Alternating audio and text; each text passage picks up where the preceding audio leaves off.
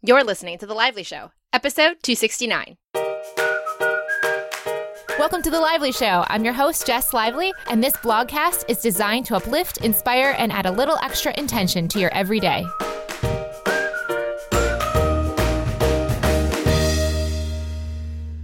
Welcome to the show, guys. Thank you so much, as always, for listening. Today's episode is sponsored by Squarespace. If you need to start a new website for whatever reason, if you're starting a business, if you're starting a blog, if you just want to start something where you can document your life or some experience or business online, I highly recommend you check out Squarespace. And then I recommend you pick a good photographer to tailor the photos to the template you select in Squarespace. Squarespace does such a beautiful, beautiful job making beautiful templates that once you have beautiful photos, you literally look like you've spent thousands and thousands of dollars on your website, like many other people have, but you have half the problems and literally a fraction of the price. This is so easy to use. I highly recommend it. We've used it here, many Squarespace sites over the course of Team Lively, and I really personally recommend you check it out. You can try a free trial by going over to squarespace.com/lively, and when you're ready to launch, use the offer code LIVELY to save 10% off your first purchase of a website or a domain. And now for where I am. I'm in Sydney, and I'm working on that secret project I've been telling you about. It's exciting to now feel like I've finally fully transitioned out of the flow mode, of flow with intention online mode, and into, or getting into, this new chapter of the evolution of Jess Lively Creative and what is to come. In addition, today's episode, you guys, this is such a good one. I am so excited to share this with you. This is with Doughty. He's back on the show. Doughty has an amazing YouTube channel all about expanding your awareness and consciousness, law of attraction, and so much more. He is like me. He's an Abrahamster. He's done a deep, deep dive into this work and traveled around the world similarly in some ways to myself, in that we're just seeking to know more, understand more, and share what we're learning with others. So this is definitely, as far as an LoA Q&A episode, someone who's deeply versed in this work. And what's exciting about this episode is that we're talking about reality transurfing and how that affects or connects to the law of attraction. Reality transurfing is a book, or actually, it's a series of 5 books that I didn't realize was 5 books at the time because it was in one book on Amazon. So when I was reading, it was one text. But anyways, that's why it took me 4 months to finish. I spent 4 months last year in 2017 writing this book down in my usual alignment fashion and loving every moment of it, or at least most of the moments. It's a pretty long book. But the point of it is, Aaron also found reality transurfing and has decided to share a lot of these processes and approaches that are very similar in some ways and also slightly emphasize other aspects of the work rather than just how Abraham Hicks does. So this is an amazing conversation for us to be able to talk about a book we both love and hopefully share hints and tips and tricks that you can use just from listening to the show based on this amazing work. Let's go to the show. Aaron, thank you for coming on the show again. Thanks for having me back on. I'm excited to be here with you. I am so excited to have you here too. Last time you were here, we talked about law of attraction, and this time we are doing it as an LoA Q&A, but we're going to be talking about a book a lot of my Instagram followers have seen that I read for 4 months, and when I saw your video on it, I was like, all right, Aaron, time to come back on. What's the book you are potentially most obsessed with at the moment? It's a book called Reality Transurfing, and it's by an author named Vadim Zeland, who is a quantum physicist in Russia. And it's a book that's just now becoming a lot more well-known. It's been translated to a whole bunch of different languages now. And in my view, it's kind of like the best kept secret that not a lot of people know about, but it is so powerful. I know. I went on a random date from a Tinder date, basically, with a guy from Chicago in Sydney. And it was a nice dinner. But the best thing I got out of that was when I told him what I was into, he said he had a friend that liked that book. And so I downloaded it, or a sample of it, in March last year. But it wasn't until, ironically, I was on the Abraham Hicks cruise and I was bored with the book I was reading. And my intuition or inner being kind of put that cover, which is kind of weird and ugly, into my mind. So I said, oh, that's the next book I should read. And I was so happy 6 or 7 months later that I was reading it, even though it sat in my Kindle bookshelf for quite a long time. How did you find it? I was actually at lunch with a friend, and we were talking about some type of law of attraction type principles, and he said something about framework. And he was talking about some type of framework. I was like, what are you talking about? He's like, you haven't read Reality Transurfing? And he said it almost like, of course you should have read it, you know? And he's like, yeah, you would really dig Reality Transurfing. So I went home and he kind of explained some of the principles to me. And I was like, wow, that sounds like something I'd definitely be into. I went home and I downloaded it and I started reading it. And I started to apply it. And there's a couple principles that I started to apply. And like the results were coming so much easier than normal. Reality transurfing, more so than just a manifestation process, is actually more of a philosophy for the way you see life. And when I started to adopt it and started to practice it, I was like, okay, this is cool, but let me practice it. Let me see how it works. And I did that. And things started happening, more easily. So then I was like, okay, I have to share this on my YouTube channel. And that's why now the focus on my YouTube channel has been mainly me going in the direction of explaining more reality transurfing to make it digestible, easy to understand. And I've had a lot of people reach out to me and say, thank you so much for introducing me to reality transurfing. It's changed my life. This principle, like decrease importance, that's one of the principles of the book, has totally changed the way I go about everything, and things are happening more easily than ever. So yeah, that was kind of how I found out about it, kind of planted the seed, and then I started practicing it. And then from there, I'm like, I have to share this. I have to start talking about this. This for me was kind of like the next step, because I've made a video a day on YouTube since February of last year. So almost 300 or 400 days straight, I've been making daily videos, and most of them have been on law of attraction. And I just felt like I needed to take things to the next level. And reality transurfing is definitely one of those next levels, because it takes into consideration understanding quantum physics, understanding the idea of parallel realities, and not just the theories of it, but like how can we actually apply it. So that's how I found it, and that's how I ended up integrating it into my teachings on YouTube. I love it. And so everyone knows I'm really partial to Abraham. You're more of a Bashar than an Abraham. And the beautiful thing is, there's a great analogy that I heard once, and it's just so cool. It's like if three blind men were all touching an elephant, one's touching the trunk, one's touching a foot, and one's touching the side of the elephant. Each one would describe the elephant slightly differently based on their experience of what they're touching, right? They can't see the whole elephant, but they're touching a part. So you've got, one would say it's like a snake, one would say it's like a tree, and one would say it's like an immovable mass. Now, they're all true, but they're not necessarily speaking the same description of the elephant, because they're having different perspectives and points of view. So for those that are listening, like Bashar, reality transurfing, or Abraham, it's often similar principles or even the same principles, just like even if you, depending on how you look at different religious interpretations of texts from thousands of years ago, you can even find some of these threads woven there too. So you are partial to the description right now of reality as reality transurfing shares it. I still find so much value from the Abraham style, and they're going to be terms and aspects they pull apart more detailed and with new terms. So as you share them,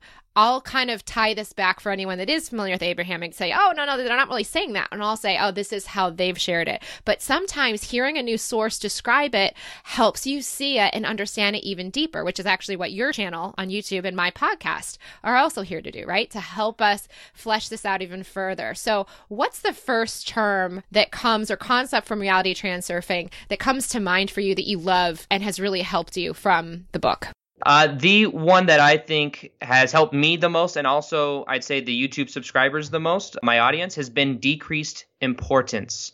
So the idea with this is understanding that anytime we put something on a pedestal, so say, for example, we want to attract something into our life, and we make it important, like we really want to attract something into our life. Like maybe it's somebody they want to attract somebody to be in a relationship with. So they're thinking of somebody they might want to be in a relationship with, and they put that person on a pedestal. And the moment they make them very important and almost like it's just something they really, really want, what happens is, metaphorically speaking, there are balancing factors that come into play that have to balance that out. So it's like we almost wouldn't get that because we would have resistance within our vibration or within us wanting it. So the key to this is to be okay either way as to whether we get it or not. And this comes from a point of observation. So I would say that what makes reality transurfing so powerful is that it helps us learn how to let go more so. Because it's always a paradox, right? It's like we want something, to create something in our life. We have to want it and desire it, but not resist it or we have to let go of the outcome, where it seems so paradoxical. But what reality transurfing does is it helps us understand it from a deeper point of view when it comes to neutralizing the energy, because anytime we say, I really, really want that, at a certain level from a vibration point of view, if we don't move that into intention, we are also saying, I really, really don't have it, because I really, really want means that wants something that's over there. That thing over there isn't currently over here. So with reality transurfing, and the way you can relate it to Abraham Hicks is it's about understanding that must be translated into either one of two things, to either intention.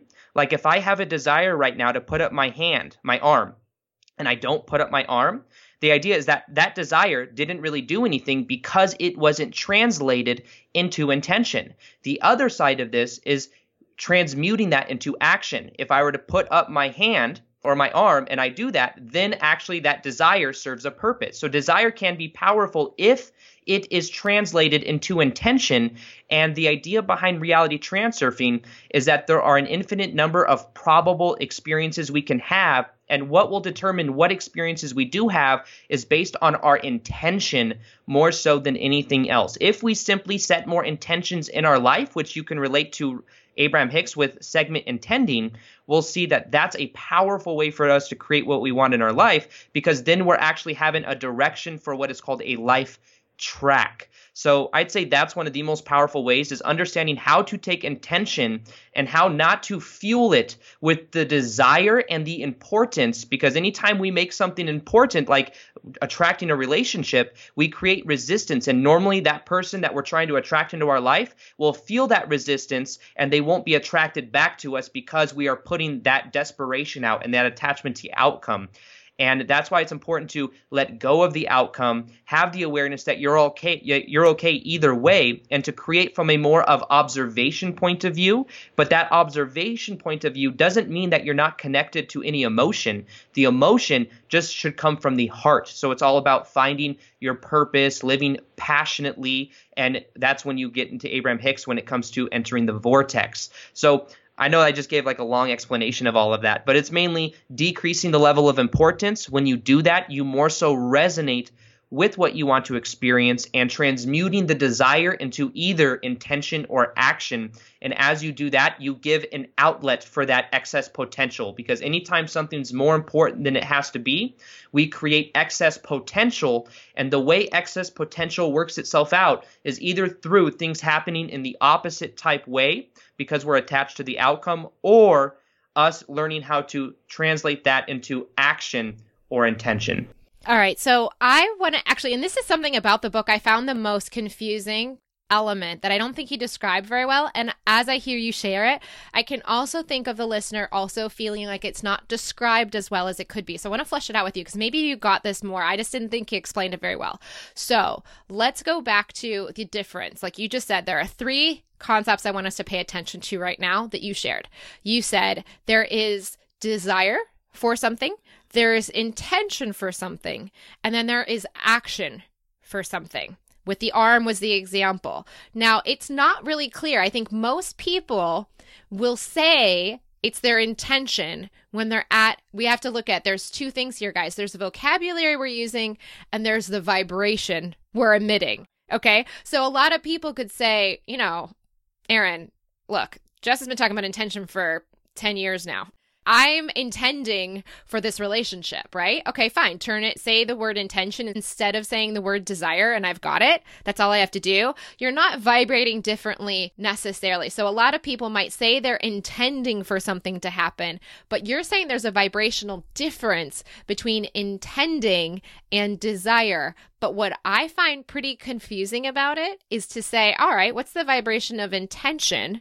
Here's the thing though, Aaron, this is what I don't think he explained well. What is the difference between those three vibrations? I get that the desire could be seen as thirstiness and the lack, right? So you're really, really resistant to the fact that you don't have it. You're very thirsty for it. You don't have it. That's desire. Okay, get that.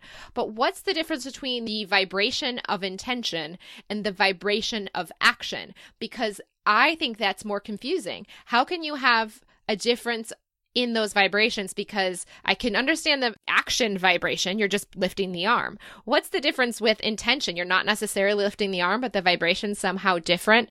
Well, it's just the energy underneath it. It's like the idea of there's the words that we say and there's the energy underneath the words that we say. And most of communication is actually nonverbal. So it's kind of like that aspect of it. It's more of the energetic aspect of it. So it's about like becoming aware of the energy underneath what we're doing. Like I can have an intention, or I could have, I could take the action of going for a walk right now, but it could just be me going for a walk right now. But if I have an intention that I'm going to walk to the stop sign and back, it gives it a little bit more direction. And I could also say I'm not just going to walk to the stop sign and back. I'm going to end up running for a portion of it. But isn't that still an action? Like, I'm still confused.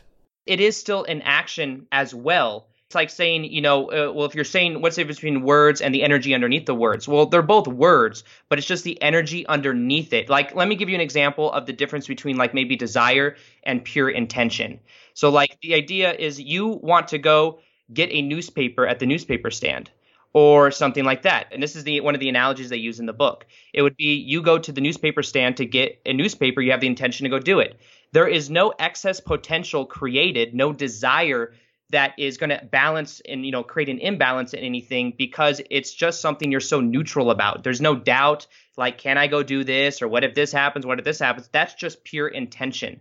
But the idea is to realize that we can apply that towards other things in our life. We can apply that towards what we're doing. And to be honest, I don't think it really matters. The like action and intention, that's just two ways of explaining a way to dissipate the excess potential. But in general, I'd say if you have intention and you have intention in a direction that you're going with the action that you're doing, then that makes it even more powerful. Like, segment intending, you get in your car, you're going to take the action, you're going to drive to your job. But you could also set intention that with that drive, you're going to set the intention that you have a safe drive, that you are friendly to the other drivers. If someone wants to get over, you're going to let them get over. You're going to have a good, safe time while you're going. You're going to feel comfortable while you do it, and you're going to listen to an audiobook, and you're going to feel that expansion as you drive. There's more feeling and the consciousness for it. Exactly. All right. So it's the qualitative aspects of that action playing out. Yes, exactly. Okay. That's great, because he did not explain that very well, I would say, from the book. No, he didn't. Even as you were explaining, I was like, how could I explain that? I know. I think it's very tricky. Because if I really had to teach that, I found it confusing the way he described it. So here's another way of saying that, just to break it down for you guys too, since you haven't read the book necessarily. Okay, thirstiness is the desire factor. So you want it, but you don't have it, and you're more aware. That's like Abraham saying you have a lot of resistance to something. Okay, so then intention says, this is the feeling I want to have. The intention is to have that feeling while the action is experienced, and the action is just doing it. I actually did this today with my accountant. So my accountant experience is not always on top of things, and I've got this story based on past experience that I've been attracting and resonating with. It's gone a back and forth kind of thing between us, because I've known him for about 10 years, so I kind of know how this tends to go. And I decided, as we're transitioning to a new accountant now that I'm moving and being abroad, that I wanted this last tax season to be really easy, fluid, and flowing. Now, it hasn't always been that way, but I made that intention, and I wasn't thirsty for it. I wasn't upset if it didn't go that way this morning when I had the call with him. Before the call, I thought, I want this to be easy. I want this to be fluid. I want this to be flowing. And I didn't feel anything other than those feelings. I wasn't worried or making it too important. Like we've said earlier, I didn't have the desire for it. I had the intention for it, but I was pretty low stakes. It didn't matter too much to me either way. So therefore, I had no importance placed upon the not having of it. And as I went through the action of the call, which could have been easy or not easy, the call was going to happen. I don't know how it was going to play out with him, but I had set the intention, and actually the experience of it matched the intention. So the quality of the call, the dialogue going back and forth and things getting resolved, was really easy. And then I had a to-do list of things that I actually got done in 15 minutes. Rather than what I had typically had, which is this whole harried to-do list, and I was going to put it off for a few days, and then he would put it off. Instead, because of that segment intending with no importance, it actually manifested exactly how I wanted it, and even resulted in a faster resolution of all of it than I even imagined was possible. There you go. Okay, so it's the idea of the qualitative experience of that action that's really the difference between desire, action, and intention. Exactly. So when you were calling and intending to find the right person, the intention was underneath. You could just call, random accounting offices. That's the action, but you can also set the intention that you meet the right person that, is going to vibe with you and do everything the right way and be perfect for you. That's the intention. It's the energy underneath it with the outcome, the will that you have underneath it. Okay. And one of the other terms I'd love to talk about from reality transurfing that's not nearly described in detail from Abraham is the idea of a pendulum. Do you want to describe what a pendulum is? Yeah. At first, I remember when I was reading pendulum, I was like, what is this? It's kind of a funny name. You know what I mean? But I started reading more and more about it, and it made so much sense to me when you think about it in the terms of collective consciousness. And it's easier to understand is realizing that our thoughts have an electromagnetic type reality to it. That's something that Abraham Hicks also talks about. And the idea is that when multiple people get together and think similar thoughts, those thoughts create a thought structure, and that thought structure kind of creates an energy of itself. So this is when we get into things like social conditioning. This is when we get into things like there's pendulums just around every idea you can think of. There are pendulums being around certain sports teams. There's pendulums around every sports teams. There's pendulums around being a certain label, whether you're from this country, being American. There's pendulums around what political party you may be affiliated with, whether you're Republican or Democrat, or there's pendulums around absolutely everything. Now, the thing is many times we think that we're having our own thoughts. But if we are attached to any of those ideas, we may be actually thinking the thoughts of the pendulum. We may be thinking thoughts of those thought structures of what exists of the mass consensus. So like the social conditioning, and that is something that plays itself out. So many times we may be thinking that we have our own goals of what we want to accomplish, but they may actually be the goals of the social conditioning of us thinking, I need to want this because this is what's glorified in the media. This is what I was taught was what I need to be. Or the pendulums of maybe our parents telling us that we need to go do this and us kind of buying into that kind of pendulum. But the power is in the moment you become aware of the pendulums, the moment you become aware of these thought structures that want energy. Anytime we give a charge to it, whether it is positive or negative, if you are a certain political affiliation and you fight the opposite one, the idea is that because you're fighting the opposite one, you're actually feeding that pendulum.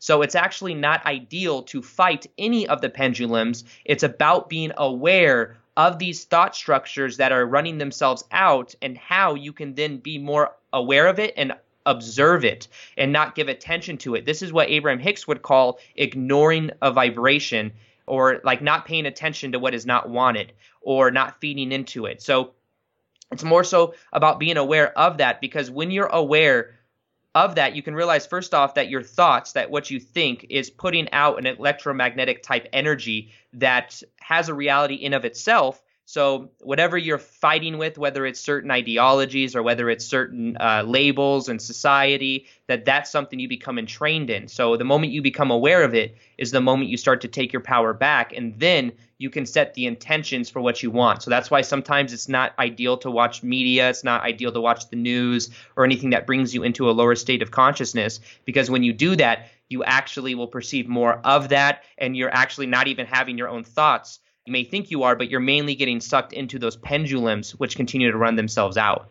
Okay, and let me just break this down even further. You did a great job. For those that are still going, what is a pendulum? Let me just give you a visualization in your mind as you're driving or walking or whatever you're doing. So a pendulum, if you think about it, what is that? If you think about like the old-timey, very old-timey, guys, this is not hypnotism as we talk about it here with RTT, but you think about like you're getting very sleepy, your eyes are following a pendulum. There's basically, think of a necklace and you got a stone at the bottom and you're rocking it back and forth, okay? So watch that motion as I'm describing this, okay? I'm going to make a really simple analogy. So kids in the cafeteria decide, someone gets the idea, I want green eggs for St. Patrick's Day. It's coming up. Okay. So someone gets the idea and then they tell someone else, we should have green eggs on St. Patrick's Day. This actually happened in my first grade class, actually. I remember Chip threw up when he saw them. This is why this random idea and memory came up in my head. Yeah, this popped in my head. But let's just say someone gets the idea. We should have green eggs on St. Patrick's Day. They should dye the eggs green.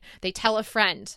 And they go, yeah, we should have green eggs on St. Patrick's Day. And they tell a friend. And eventually the whole table's talking about green eggs. And they're all pounding on the table. They're cheering for it. They tell the next table, here's what's going on. And then everybody all of a sudden in the cafeteria wants green eggs. Okay, so there's cheering. There's a lot of energy around one idea one person had that once the entire cafeteria has it, has created momentum. And now they're swinging. Okay, so it's just one idea from one person that then created an energy that all of these people have adopted. They all have liked the idea. They've signed on to it. So then it's up to the chef and the teachers to decide, is this something we want to have in the cafeteria on St. Patrick's Day? Now, if the principal and the teachers decide they don't want to do this because there's bad chemicals in the green food coloring, for example, and they decide not to, then there is momentum going back and forth between the teachers and the students, right? Now there's this force. There's this one ideology that says the green food coloring's bad, we shouldn't have it. And the other ones are like, we should have green eggs on St. Patrick's Day. That dialogue, that pushback that's coming from the other side is really getting the pendulum going. So once someone gets an idea and a bunch of people buy into it, and then there's an opposing force of another idea that says no, now we have a pendulum. So when you say there's sport teams with pendulums, what that means is the Patriots, there are people that love the Patriots and there are people that don't like the Patriots. There has to be a negative to the positive for the momentum to swing. So eventually one idea gets some momentum around it and then someone else has an opposing idea. So this is now when you say politics, okay, Republicans have an ideology and then the Democrats have one. In order to have the Republicans, you have to have the Democrats. In order to have the energy of the pendulum, there has to be an opposing. So even with the criminal justice system, interestingly enough, or I want to say justice system like going to jail, but like looking at people trying, if you look at anything actually that's been in our consciousness thus far, okay, guys? So this is, we could say, yeah, you know, just like the women's rights, LGBT rights, we have to fight for them. They're not just given. There's this patriarchy, right? You have to fight the patriarchy in order for there to be a patriarchy. Exactly. So all those people that are fighting against are actually a part of the pendulum. This is why they're so tricky. You have to recognize you're probably putting energy into one point of view or the opposing point of view. And whenever you're putting that energy, you're putting what Aaron described as importance, then you're in the pendulum. You're wasting your energy into opposing another ideal. So Aaron, does that describe what you're saying? Perfect. I love the analogy that you made.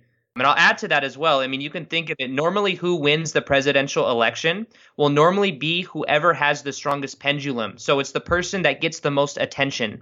That's normally the person who wins, whether it's positive attention or negative attention, because even the negativity will spin and create even more momentum around that person. And that's why whoever has the most attention will normally win. So it's like there's pendulums around everything you can imagine. There's pendulums within your job if you have a job, and it's like certain dynamics of politics at work. There's certain pendulums with the status of, you know, different bosses and upper management. There's pendulums around just about everything. But when you're aware of it, that's when you start to gain your power back, because you don't have to feed it by putting your emotional energy and your charge into it and believing it's so important. Yes, basically what this all becomes is these become an aspect of our identity.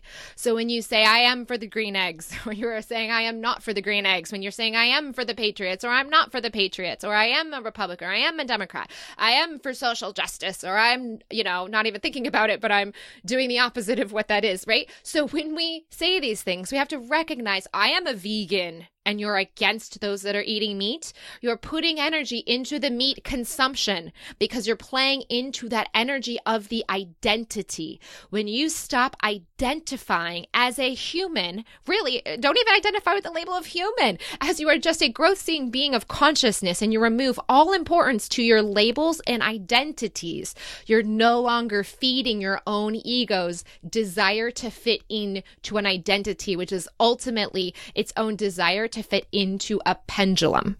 Exactly. I'm happy you said that too, because I live in Las Vegas, which is close to LA. And I get a lot of people ask me that why I don't make more videos on stuff like that, on being vegan and like promoting people that they should go vegan. And that's exactly why I don't talk about things like that, because by opposing it, I'm actually adding energy to it. And by doing that, it's actually keeping that alive more so than anything else. So I remain neutral on that. I think that people have the free will, and that the best thing you can do is to be yourself 100% and to take action from that point of view. And that's normally the best way to get people to change, is by being just an example of somebody like that. But when people think about it, when people that have certain beliefs are trying to force them on you, your initial reaction is to do the absolute opposite.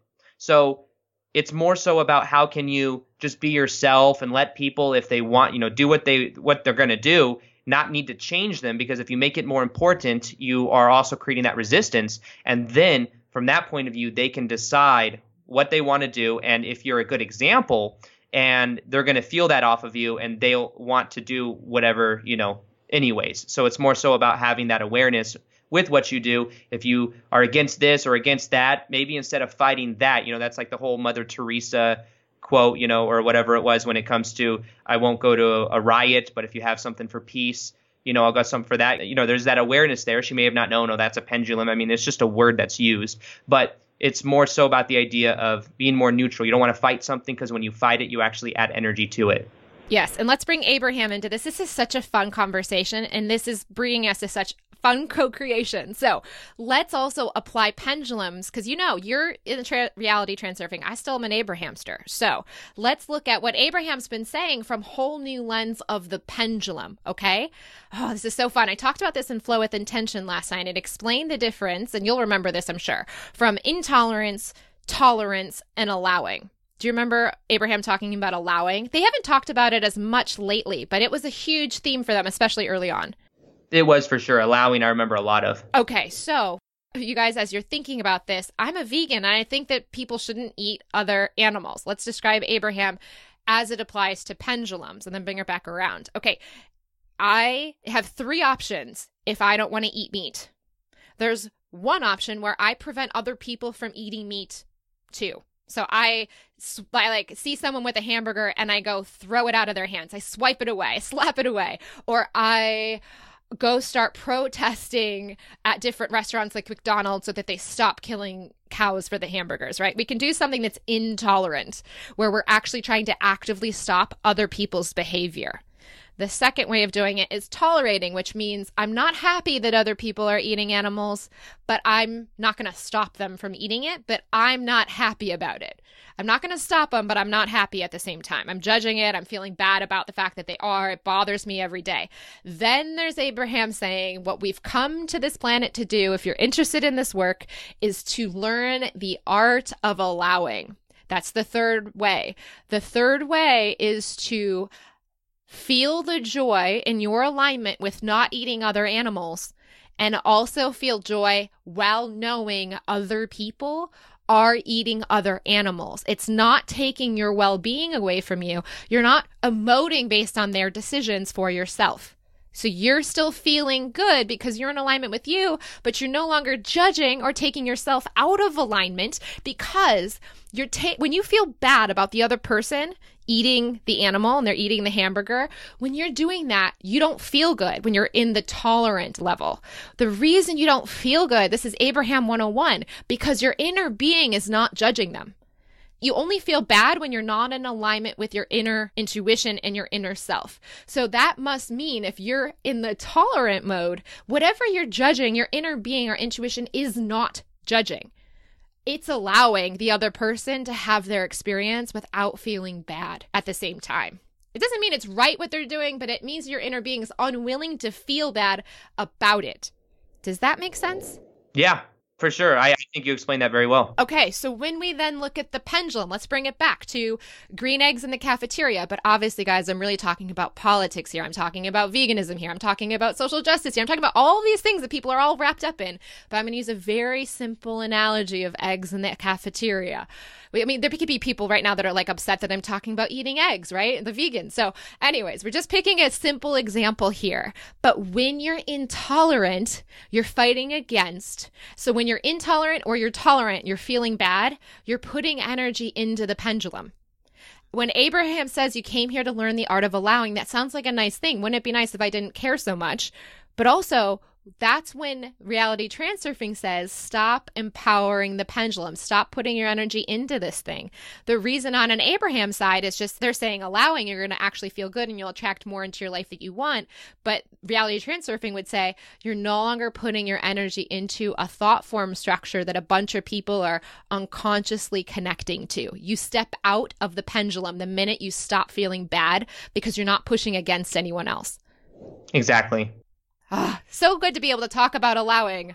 Yeah, you said it very well. I'd like to add to that. Yeah. Do you have anything else to build on it? It's mainly just understanding that the allowing is like our inner state of being. I like how you kind of related that to the Abraham Hicks. So it's our inner state of being, and understanding that as we don't focus on what we resist or on what we don't want, we allow ourselves to be in our natural vibrational state, which is of that allowing. And we won't even perceive of a lot of the pendulums if we're not in the vibrational vicinity of experiencing it and perceiving of it. So for example, there's a lot of times that I'll go to the gym or something and there'll be someone there that wants to talk to me about something that's going on in the world. And like, you didn't see this on the news? Like, I should have, of course, known about this. And a lot of times I just don't perceive of certain things because I choose to not focus on it and to get emotionally tied in one way or the other. So therefore, it's not a part of my reality. I just kind of have the awareness that a lot of what the news shares doesn't have to be something. It's a very small sliver of what's really happening in the world.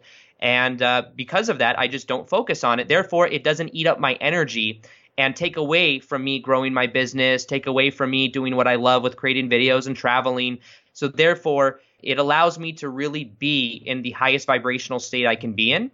And it allows me to not shift in a way from a reality transurfing point of view. I then wouldn't perceive of experiences that would line up with having more of those pendulums in my life, because I'm not resonating with them as a charge as either positive or negative. It's just neutral because I'm not even paying attention to it. And if I did see it, it wouldn't be very important to me, and I would just see it as one potentiality. I'd be more observational of it than anything else, and it wouldn't take my energy or suck my energy away. All right. So people hearing that can be hard to take for people that have the belief that everyone should know what's going on in the world. That's a pendulum, by the way. The media is a pendulum. The belief that we need to know it.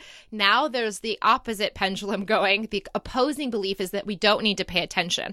One thing to think about, and I'm not there yet, right? I'm not at the allowing state where I can watch it all and not necessarily have an emotional reaction that's going to send me off one way or the other. So a lot of times it is easier to just avoid the vibration altogether since we're not always there. But here's another way of looking at that can help people understand why you're not a terrible human for not paying attention when that person's looking at you, judging you, and being very intolerant of your behavior, right?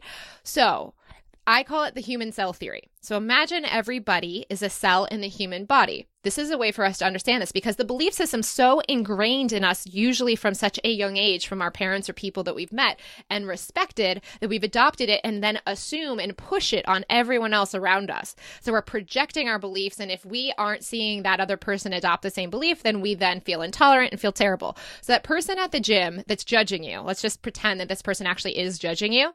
Now let's explain this from another level. Okay, so we have a hard time seeing it at the human level, but let's look at the human body and cells in the human body.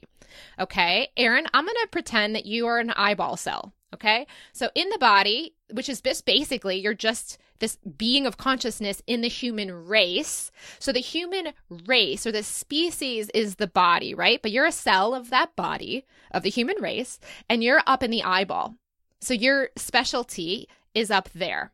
Now, this person that's looking at you at the gym, they're a red blood cell, okay? So their cell function is very different than yours.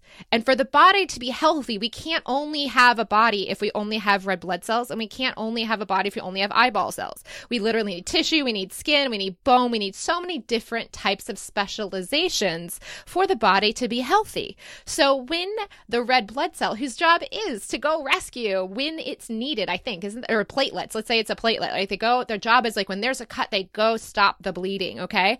Let's think of a cell that has that. When that's their their calling, their alignment, their inner being and intuition are leading them to those things. They feel so alive and invigorated when they're doing those things. That's because they're in alignment with what they're supposed to be doing for the health of the body. And when they assume everyone else or every other cell in the body should be doing the same thing, then they start to mistake the fact that everyone's got their own gift and their own thing to be doing for the whole body to be healthy. Everyone being upset about the fact that when I was little, I dropped an Etch-a-Sketch on my big toenail. It was horribly painful. I broke the toenail in half. I had to go to the emergency room. My parents were asleep at 6 a.m. It was just like an example of a really big pain. Now, if every single cell of my body empathized with my toenail that did break and was hurting, if the whole body felt, if my eyeball cell felt as bad as my toenail felt in that moment, how would I feel versus just recognizing the toe was in pain? The entire body in that amount of pain, I don't even know if it could even survive. The entire body in an extreme amount of pain can't survive. The body survives by the wellness of the cells. And the more well cells there are, the less unwell cells there are. But if we're all emoting as a cell in the eye, like you are, about the toenail, if you're actually feeling as bad as the toenail, then the body is actually not healthy. So the platelets can get kind of pushy to other cells, but if they just recognize everybody's got their gift to bring to the table of life as a human cell and let everyone go do it and not make the entire world in pain because one part of the world is in pain, but those that are drawn and are in alignment with helping in that part of the world do go follow their intuition, the whole body will heal. The whole human race will heal. It's actually when those people are angry and upset that they're not feeling good either because they're upset about you, which is not helping the health of the body. Does that make sense? Oh, perfect. Once again, you explained it really well. I think that like the best thing sometimes that somebody can do when there's like a very negative situation going on is to remain in a good state of being that transmits that energy to other people where they can feel that happiness, or it's like someone in the vortex in Abraham Hicks terms. It's like that's contagious. People in the vortex can help other people get into the vortex. So that does a lot more than somebody that tunes themselves to the problem rather than the solution and starts talking about the details of it, and it sucks them in, and then from a reality transurfing point of view puts it into the pendulum, and then their vibrational state goes down. When as a collective consciousness point of view, the more people that are remaining in that high vibe state actually has a more powerful effect on the collective than it does if everybody like the analogy you were saying, where every part of your body feels like the toe, versus letting it do its job and then focusing on being in a great state of being at the other organs and the other part of the body. Yes, it goes back to individual alignment. So for me, for example, I have alignment personally in giving 10% of revenue from my company to build schools in areas that need structures and programming. So I have now for example, I'm going to be totally honest, guys. If I walk by someone on the street that needs money, I smile and I have compassion, not empathy. I don't need to feel as bad as they may be feeling. I have compassion for them. I share love with them, but I don't give them money. It's not in my alignment in that way. I already know I'm giving 10% of my revenue towards where my cell, where my intuition, and where my inner being is aligned. So I'm already living the function of my cell. Now, if it felt in that moment like giving money to the person, then I would follow that alignment of that moment. So I'm not saying I refuse to ever do that because it's always out of alignment. It's just moment to moment. I noticed that when I found alignment with what my current desire is, which is building these schools. We've now funded 3 schools. It's almost $100,000 have gone to this. It's incredible to see. Now, the person might see me walk by that person and go, oh, what a selfish human. They didn't even give them a quarter. Well, that's because I have total alignment. The fact that like 1,000 students are getting schooling where they didn't have the access to year-round education because of rainy seasons before they had these structures. So does this make sense? So if everybody just stops looking at everyone else and they all just follow their own alignment, because some people's alignment is when something terrible happens with a tornado or a devastation, they go give it the food, they go give the blood, they go do those things. When those cells act in alignment for them, the body's healthy and happy. When every cell is doing the thing for me, those people that are helping the rescue situations are not necessarily thinking about the kids in Guatemala, Ghana, and Laos that don't have access to education year-round. I feel aligned with helping and serving that community. So that's what I'm doing. There's no newscast. There's no terrible story about them. They're not in dire straits, but that's where I feel alignment in this moment within my inner being to serve. And I'm not taking myself out of alignment because I'm not serving in the million other ways there are to help the planet, because I trust that the human race as a human body has the resources within the alignment of the individuals. And it's not worth me getting out of alignment, focusing on whether someone else is doing their alignment for them. I dig it. I love it. Okay, so let's talk about another term, Aaron, inner versus outer intention. Can you explain what that is? Yeah, in reality transurfing, there is something called inner intention, which is what a lot of us have understood to be kind of like our will to do something. If we have an inner intention to go and create something in our life, this would be like the Gary Vaynerchuk take action type mindset. And outer intention is more so than us trying to attract something or to intend for something to happen that's outside of us. The way that I see outer intention is more of understanding that in the same way, like you may want to attract someone into your life. I'll just use that analogy because I used it earlier. You can realize also that there's somebody else that wants to attract you into their life. So it's realizing that it kind of expands it out of the inner, and it makes it a part of the whole process to realize that the universe may want you to experience you achieving your goals. And that's another part we might want to talk about just for a second when understanding intention and goals is with reality transurfing, the idea behind goals is that you want it to be connected to your heart, something that you're actually passionate about, because outer intention has to do with being connected to the heart. The reason this is, so a lot of times we're kind of conditioned to have a goal of making $1 million a year or some type of money, right? I want to make 100,000, 1 million, or whatever it is per year. That goal is not actually something that the heart can connect to. It's something that the head connects to, because when the mind sees $1 million, it thinks, oh, the money equals the freedom because I can travel here, I can get this, I can live in this type of house, this is what it means. So the heart doesn't speak in the language of logic. So the idea is that what our goals must be for us to really tap into both inner and outer intention is our goals must be more so connected with our passion. And we can still have intentions to achieve a certain type of status, but the idea is to make what we focus on something that our heart can connect to. And that is also with the understanding that money isn't the goal, in the sense that money is a side effect of us either adding value to other people, or money is a side effect of us doing what we love. When we switch the way that we look at that around, you may find that things happen much easier in life, because there's a lot less resistance for many people towards going for their goals, which are something they're actually passionate about, versus just the idea of money, which the heart can't connect to. So outer intention is more so aligning with our heart and realizing that us connecting to what we're really passionate about is best for the outer whole as well. So it's like that idea with the cell in the body. It's understanding that what we can do is also influence people in a powerful way, even though that appears to be outside of us, but it's us aligning with the universe and what the universe wants as well. That's why a lot of what I do is behind every video that I make, my intention going into it is to add value to other people. And I believe that one of the reasons my YouTube has grown quickly has been because it also aligns with the outer intention of people wanting to experience the other side of that, to get the benefit out of it. So it's almost like the universe wants me to do what I'm doing because it's helping the greater collective, or it's, helping people. And that's the way I look at it, so that I'm able to tap into the inner intention of me wanting to grow spiritually, of me wanting nice things and traveling, because that's what innerly I want. But also it's about understanding the outer intention of knowing that the universe wants me, or whatever language we want to use, but wants me to do what I'm doing because it adds value to other people and it's connected to my heart.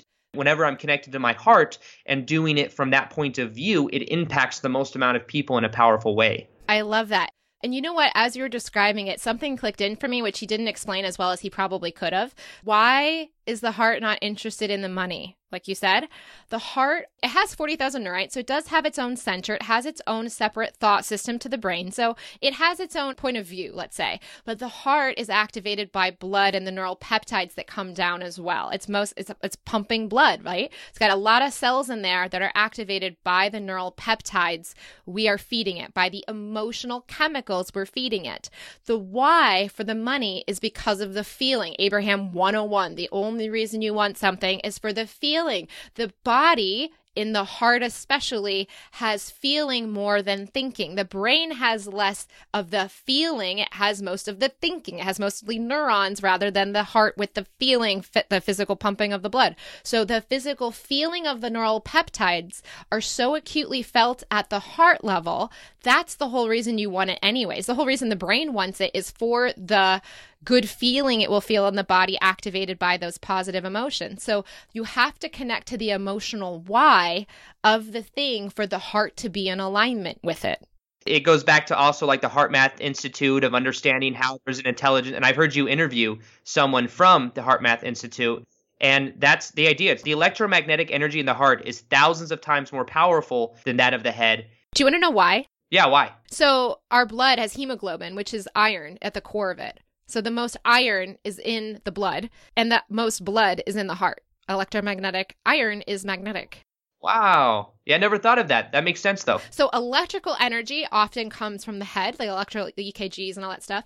Electropulse, electricity, is mostly, if you wanted to kind of like think of it, so the electrical pulses are coming from the upper, our brains, but the magnetic component strongest in the heart. But I think it's from the iron that's actually in the blood. Wow. You want to hear a fun fact? I've said this on the show a few times, but it's still fun to share. Where does iron come from? It's galaxies colliding. So we have stardust in our blood. It's so fun to think about how we're interconnected, but from such a physical and literal level that like literally we're pumping with stardust. Yeah, it gives a whole perspective to the microcosm, macrocosm.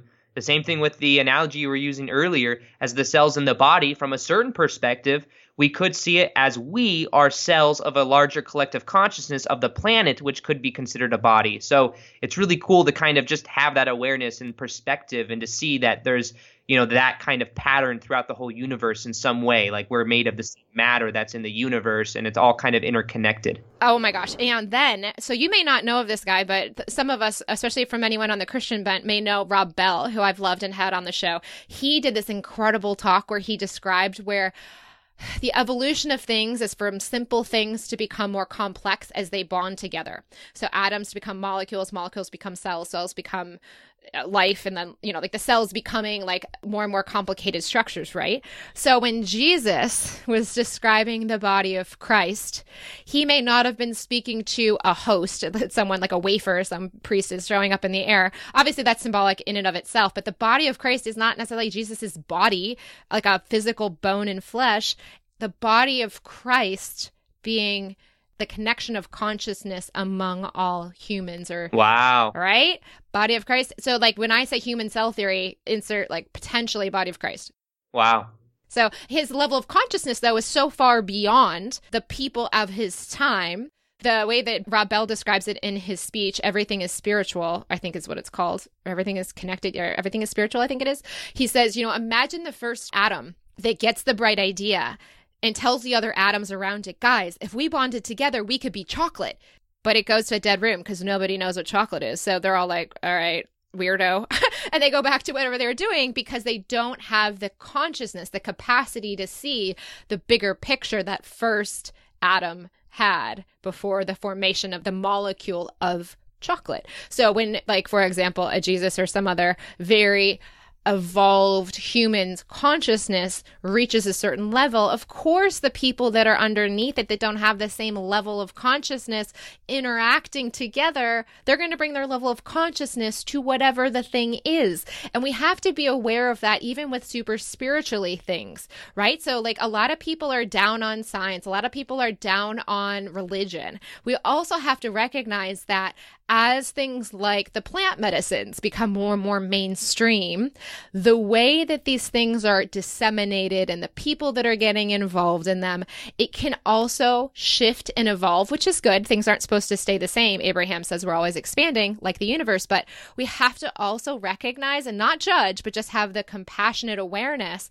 that as different levels of consciousness interact with different things, even on the spiritual spectrum, that the level of the consciousness enacting the thing is going to reflect the product of them using that thing.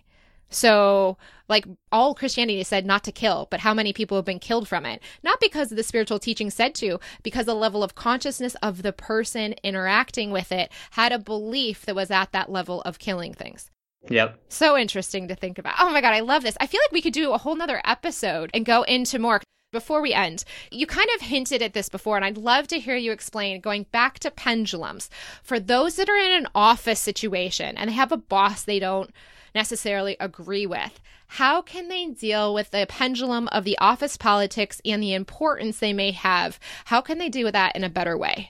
So it'd be about being self-aware of the situation and just aware of the pendulums that are involved. So sometimes, let's say, for example, we have a boss.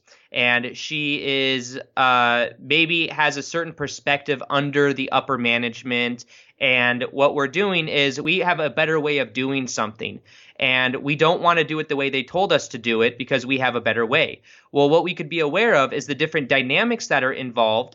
And we can kind of go through the motions of saying what we think would be a better way, maybe saying it in a certain way, like a Stephen Covey type, the Successful Habits book, like doing it in a certain way. But at the same time, be aware that if we give it excess meaning or excess potential, or we create resistance, and then that will be kind of reflected, that person, that boss, she'll feel that off of us. So the key to this is being aware going into it. And if you play along with it, it's okay if you are aware of it. So for example, the boss, she says that you have to, well, actually we have to do it this way. You can still go about it in a way, even though it might feel a little bit incongruent to you. But the idea is if you go about it and you don't get angry about it, you don't resist it, and you just kind of go through it with being aware of the pendulum, it won't actually suck you in. I know that the job that I had before I did YouTube full time, there was so much politics involved, and you'd hear gossip, and people were always talking in different departments about it. And towards the end of it that I was there, I just became so much more self-aware and so much more detached. And, I did what I had to do to, not cause any waves or anything, even though I was kind of like a rebel in the system of itself. But I learned how to play along and how to get by not giving anything excess meaning, excess potential, but by being aware of it. It did not have power over me. If something happened, I wasn't like, it was no doom and gloom or any ego really involved with it of me resisting it. It's more so about just being aware of the different power dynamics that might be involved, letting them be there and playing along, but also putting your intention in there if you want to change something or speaking your voice or whatever it is. But as long as you're not resisting, if you're not resisting it, you're not adding energy to it, therefore creating more of it. So more of that resistance and more experiences that could kind of reflect that. So I'd say that that's kind of something that we can also be aware of, is just be aware of the different dynamics and observe it and not let it have power over us as we go through the process. Yeah, the very simple phrase, what you resist persists. And what happens is you stay, Abraham, inserting this analogy to this would be when you feel bad every day going to work because you are resisting what's happening, you're feeling bad every day and you're at the level of that problem. So a new opportunity for a job that's way better than where you're at is very unlikely to be found because you're not going to have access from that low state of being.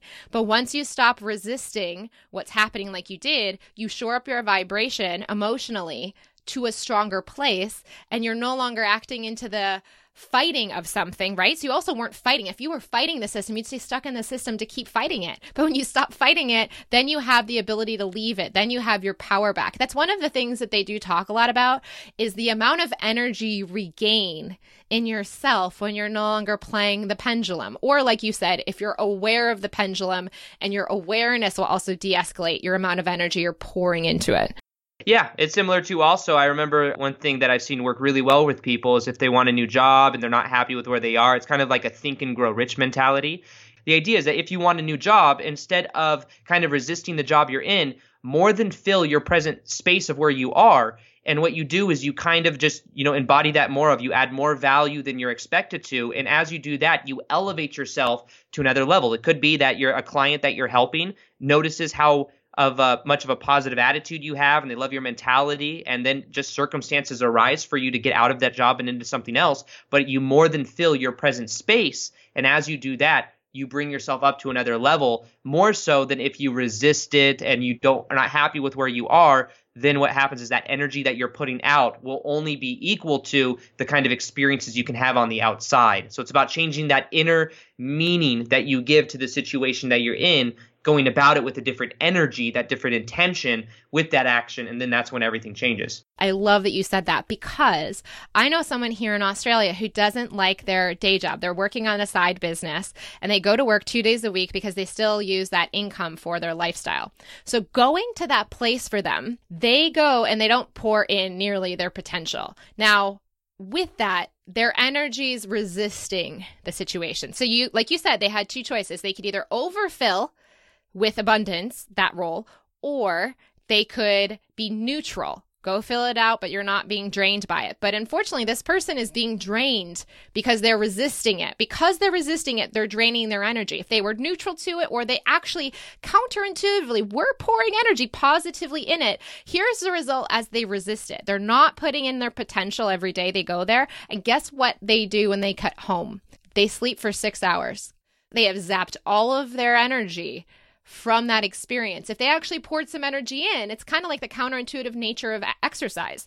Instead of having less energy, people tend to have more energy if they're not doing it to a point of excess. So when this person is resisting, instead of just showing up neutrally or even positively, the resistance is so great by the end, the only way they can rebalance the high beta and the draining experience of that is to actually sleep. So they have less energy counterintuitively to pour into their business. So people that think, oh, I'm pouring all my energy into my business instead of my job because I want that to succeed, recognize and just self-reflect. Are you actually gaining more energy by saving that? Or you could be like my friend who's actually losing energy because they're not living their potential where they are.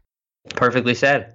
Anything you would say for someone that just wants to have a quick takeaway from this conversation to start applying today? It would be to start setting more intentions. Set more intentions, have Tony Robbins would call it more of an outcome, but also to do more so of that, I'd say like more of the segment intendings with that of like Abraham Hicks type mentality. The idea is that we give the meanings to the things in our life, and if we give things some type of positive meaning, we will get that effect out of it. So it's about having that awareness that in the moment of whatever we decide to do, there are two different life tracks. So there's an infinite number of different life experiences we could have from that choice that we make in the present moment, and to choose ones that we actually prefer. So it's to have that direction. That intention in a way is like direction. If we don't have an intention, in general, it's kind of like being on a boat with no sail. It's like we're just going to kind of remain stagnant. So it's about having more of that intention, understanding that our thoughts and our choices are what are kind of choosing the kind of experiences that we have, that more so than us trying to create our own reality. From the point of view of reality transurfing, it's about choosing from in the moment, choosing the different parallel realities or the different realities of what you want to experience. Now, the nice thing about this is that it makes it easier because there's a lot of strain that comes from having to create something. Like it's not a natural byproduct of us just kind of we're constantly shifting through different parallel realities. And I know that sounds a little bit esoteric, but the idea is that it's so much easier than we make it. This is when Abraham Hicks talks about allowing versus controlling. And I would say that it can be a lot easier. The major game changer that I got from reality transurfing and that I'm starting to learn and integrate into my teachings is that it doesn't have to be as hard as you make it. The last time I came onto the show, my energy was much more Gary Vaynerchuk style. Yes, I noticed that. And I was always like, I am not like that, but he is, and that's great. It seems like he's feeling happy about it. Yeah, and it was kind of like that's just where I was at the moment because I've been rewarded so much for it, right? Like I was taking action with doing my passion full time. I was making a lot more money than I've ever made. I got rid of that day job that I had, and now I was doing what I love full time. I've been rewarded, my YouTube channel exploded when I started taking action. So because of that, That's what I was promoting. But now there's a different level that is above that. And that different level is understanding that it can be easier. It can be more about allowing. And when you get to that place, that's when you are able to let go of the outcome, because then you're attracting things for the sake of your happiness, like the idea of attracting more instead of money, attract the feeling of what that money would bring you and embody it right now in the present moment. So it's kind of like I had it flipped for a while. I was so focused on the exterior, and now it's more about the internal state of being while I do those things. And it's a totally different energy field now. And that's why things are happening more easily than ever.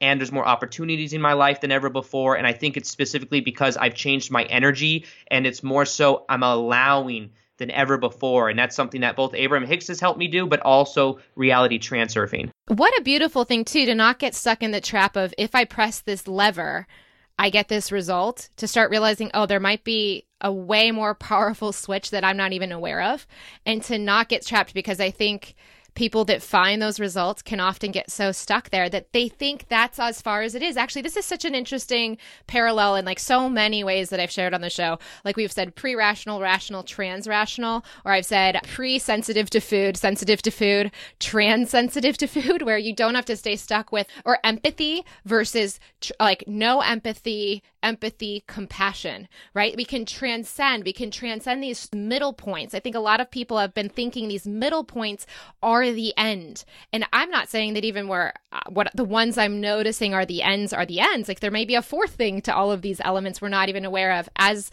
consciousness evolves. But it's so cool to see, effort's just a path, but it's just a passing through. It's not the end, just like empathy is not the end, because you actually feeling as unhealthy as the cell that's unhealthy is not making a healthy body. You got nothing else to help the other cells. The body doesn't thrive when everyone feels as bad as the worst cell. It's by having compassion for that other cell and doing what you can to help from a healthy place. That's what makes the body healthy. So you to be able to transcend, especially as a male that has been in the personal development space where there are so many men promoting that pushing mentality, it's so cool. Yeah, thank you. I appreciate it. It's something that's it's been like 2 or 3 months now since I've been really letting it sink in and practicing it more so than just theorizing about it. But I definitely notice a big difference, and it's something I'm going to continue to teach as much as I can and kind of share my experience with it. Have you seen better results? Because I think also women, I think, have an innate, sometimes, depending on the woman, and it's more energetics, right? It's like yin energy tends to have more awareness of like, okay, guys, like this whole yang thing, it's there, but it's not the only switch on the panel. So what I want to know, because of all the young, happy people, which is great, it's wonderful. It's just you want to have that energy first, the alignment before the action. So have you noticed, because I just found, okay, if this is the bigger switch, I want to jack up my alignment as much as possible and see if I can create with my consciousness as much. So I'm actually playing with how little action can I take by just leveraging the alignment factor alone. It's just more fun for me right now to do that. That might switch in the future, but right now I want to see, can I not work out and have the body I want? Can I not do things people see? Yeah. So anyways, with you, I want to know, so you have been playing with this. Have you seen the results follow? Because anyone that's been recognizing they get results with the action might question, yeah, you're feeling better, Aaron, but are you getting results too? Yeah, all the way around. I'd say, I'm not sure if it's inner intention or outer intention, but it's like just opportunities. It's the energy underneath what I'm doing that's really changed. And with that, it's like, even though some of the actions are kind of the same, I'm getting a totally different result. So like, for example, I go to the gym every day, and now I'm getting better results than ever before. And it's like, I'm not doing as much as I used to do at the gym. I used to go to the gym and I'd be there for like an hour and a half probably every single day. And now it's like I'm there for 45 minutes to an hour, and I'm getting better results because it's more aligned. And there's less of that. I don't know how to explain it really, but it's just, there's so much more alignment there and intention that it's kind of happening in a much easier way. When it comes to opportunities with business, it's like the energy that's coming from, it's like I'm not coming at it like I desire it, like I don't have it. I'm doing it as if it's like already my reality. So I've had people reach out to me that I never thought would really reach out to me. You know, I have opportunities like to travel to all these places and just vlog it for my YouTube channel, stuff like that. And I feel like those things are happening because it's in alignment with what I'm doing. It's like I'm actually, I'm not necessarily reaching out to a whole bunch of different places saying, hey, can I come do this and come to your resort and stay there and I'll vlog it for you? It's like they're coming to me. And I think that one of those reasons is because I've switched it around and I've started to already feel like I have that which I want. And I imagine myself already there. So it's just a different level of alignment. And because of that, it's like more leveraged in a way. Even though I'm not taking more action, the action that I am taking is higher vibrational. Amen. I love that. Aaron, thank you so much for coming on the show. And hopefully we'll have you on again to talk about some of these other terms we haven't even gotten to. Yeah, I'm very, very appreciative that you had me on today. And I always have a good time when I come on your show. And I want to thank you for everything you do. I listen to your show quite often, and I think that what you're sharing is helping a lot of people, and I really dig it. Oh, and I love your channel too. I love that. Thank you. And there you have it. Aaron, thank you so much for coming on the show again, and thank you for listening. If you want to send Aaron a message, you can do so over on Instagram at Aaron_Doughty44. And Aaron's AARON_Doughty44. And if you want to find me on Instagram, Snapchat, or Twitter, you can find me at Jess C as in Crystal Water Lively. And for show notes for this episode, head over to jesslively.com/AaronDoughty2. And if you want to find our original episode together, you can go to jesslively.com/AaronDoughty. Now for what I'm up to next, the coffee table in Chateau Lively is here. It makes it feel remarkably more homely just having this coffee table in the space. It's also black marble, which adds a little bit of depth and ties into the painting on the back wall behind the sofa. So it's so exciting to see that piece in. And really, this is about the 3-month mark of me being in this apartment. And it's so cool to see that having moved here with a suitcase, how things have come together. I've also realized I have, a handful of pieces of furniture and mostly a bunch of plants and some rocks being crystal. So anyways, it's all the things I visualized all those months of travel thinking about how I'd like to decorate my home. It's so cool to see that the plants, crystals, candles, and baskets dream that I have has come true and it continues to unfold. This week I'm waiting for a console table to come, and that's really going to add a little bit of function and again, a little bit more of a homely feel to the place. But otherwise, it's really getting close to being in its first stage of completion, shall we say. Until next week, may something wonderful happen to you today.